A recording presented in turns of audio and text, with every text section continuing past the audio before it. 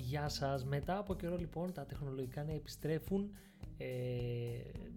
πέρασαν πάρα πολλοί μήνες, κάθισαμε, το σκεφτήκαμε, είναι πολύ δύσκολο να κάνεις καθημερινό podcast, ιδίως όταν έχεις δουλειά 8 ώρη, εργάζεσαι πλήρως, οπότε όπως ξέρουμε στην Ελλάδα οι 8 ώρες δεν είναι πάντα 8 ώρες, μπορεί να είναι 8, 9, 10.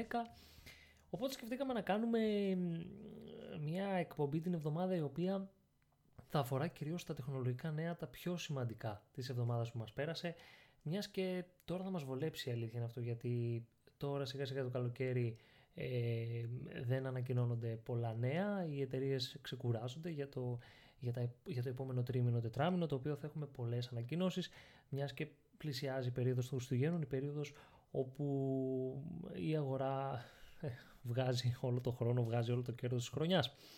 Λοιπόν, πάμε πολύ συνοπτικά. Το podcast γενικά δεν θα είναι πάρα πολύ μακροσκελές, θα είναι συνοπτικό και θα έχουμε σε μια γρήγορη μορφή τα τελευταία νέα της τεχνολογίας για την εβδομάδα που μας πέρασε. Λοιπόν, ξεκινάμε με την αγαπημένη Apple η οποία βλέπει το μερίδιο του Apple Watch να μειώνεται στη γενική αγορά των smartwatches.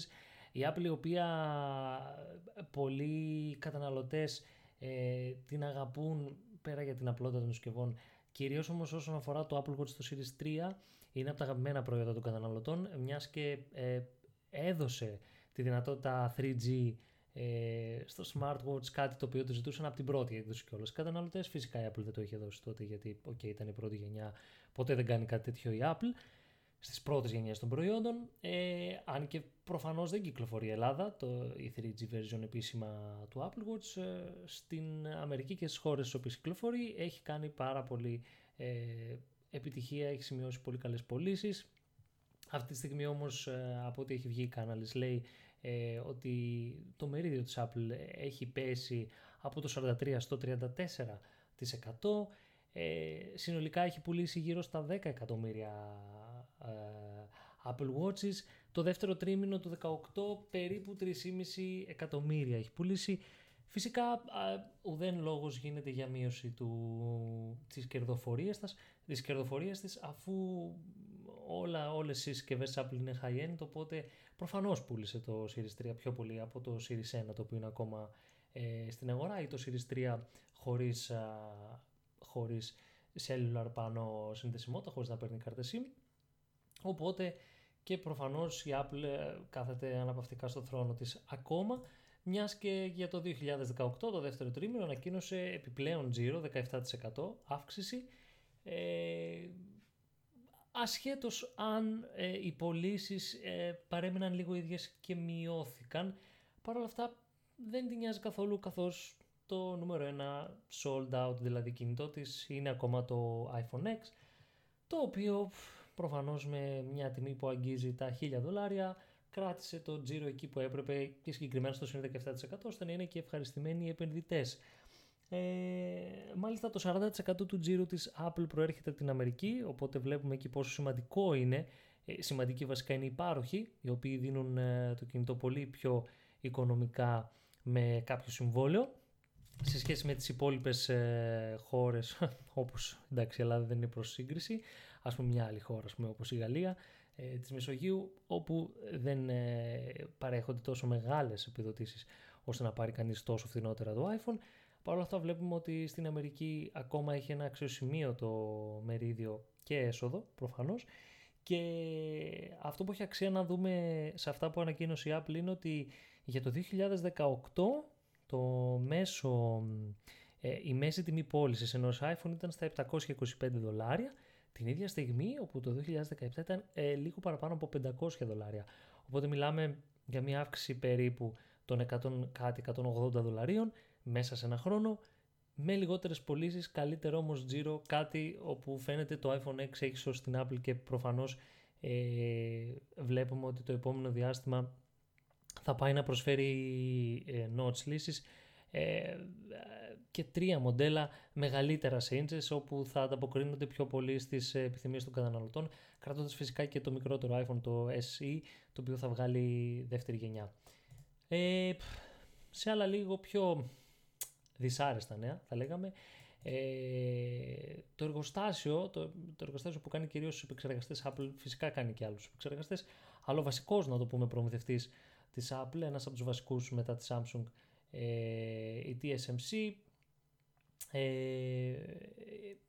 είχε ιό στα συστήματά της, επηρέασε υπολογιστές και συστήματα παραγωγής και προφανώς η παραγωγή καθυστερεί και περιμένουν να επανέλθει στα κανονικά στις 6 Αυγούστου, δηλαδή σήμερα. Σήμερα περιμέναν από Δευτέρα ότι θα ξαναρχίσει πάλι η παραγωγή. Ο ιός εξαπλώθηκε στη διάρκεια εγκατάστασης ενός νέου εργαλείου. Η εταιρεία ανακοίνωσε φυσικά ότι δεν επηρεάστηκε καθόλου η ασφάλεια των συστημάτων, δεν διέρευσαν οι πιστικές πληροφορίες.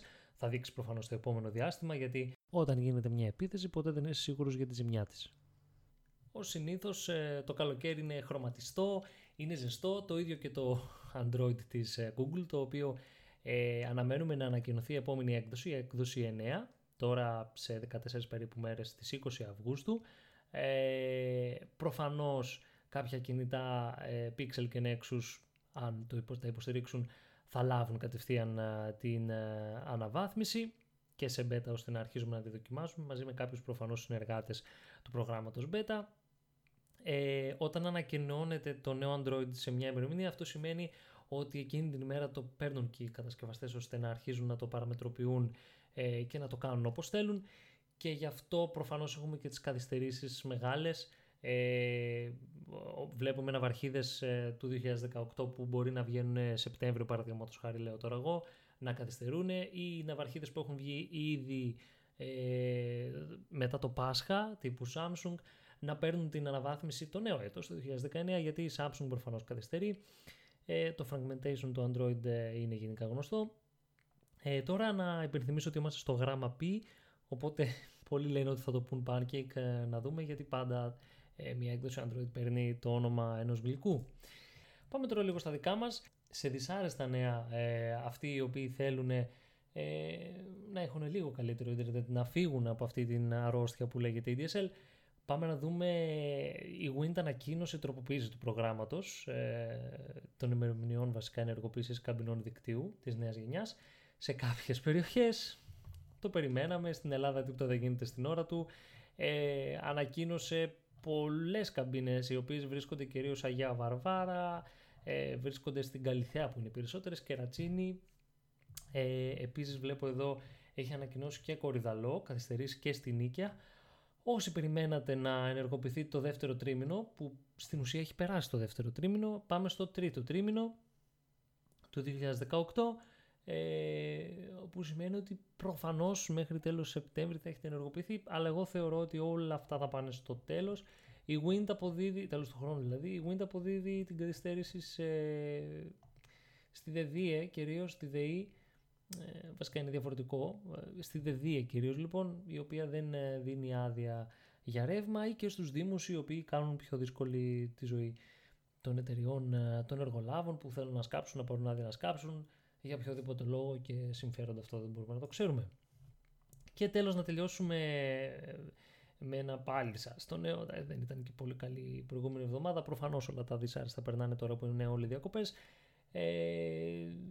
Η Cosmote ανακοίνωσε ένα κατεβατό από ανακοινώσεις για τους καρτοκινητούς, όπου καταργεί κάποια προγράμματα και κάνει κάποια καινούρια με χρέωση συν μισό ευρώ, ή κυρίως μειώσεις δεν έχει από ό,τι βλέπω. Το zoom που λέμε της υπόθεσης είναι ότι σε κάθε ανανέωση υπολείπου με ποσό μικρότερο των 12 ευρώ, η διάρκεια ισχύως του υπολείπου της κάρτας από 3 μήνες θα κατέβει στους 2 μήνες. Προφανώς αυτό που προσπαθούν όλες οι εταιρείες να κερδίσουν είναι το μέσο κόστος ανασυνδρομητή, το οποίο φαίνεται να ανεβαίνει λίγο από τη στιγμή βέβαια που έχουν πέσει και τα συμβόλαια, αλλά φαίνεται ότι προσπαθούν ακόμα πιο πολύ να οθήσουν τους συνδρομητές να βάζουν κάρτα και να βάζουν πάνω από 12 ευρώ κάρτα για να τους μένει το υπόλοιπο. Οπότε αυτή τη στιγμή, αν είσαι ένας πάροχος, το μεγαλύτερο σου πρόβλημα είναι αυτό, και φυσικά ανεβάζεις τις τιμές στο data, και κάτι το οποίο θα χρειάζονται οι καταναλωτές όλο το επόμενο διάστημα. Λοιπόν, αυτά ήταν συνοπτικά τα νέα της προηγούμενης εβδομάδας. Μαζί θα τα πούμε την επόμενη εβδομάδα, αν και δεν προβλέπονται πολλά νέα. Μπορεί να κάνουμε ένα διαλογισμό, να σκεφτούμε κάποια άλλα θέματα έτσι που χρήζουν συζήτησης.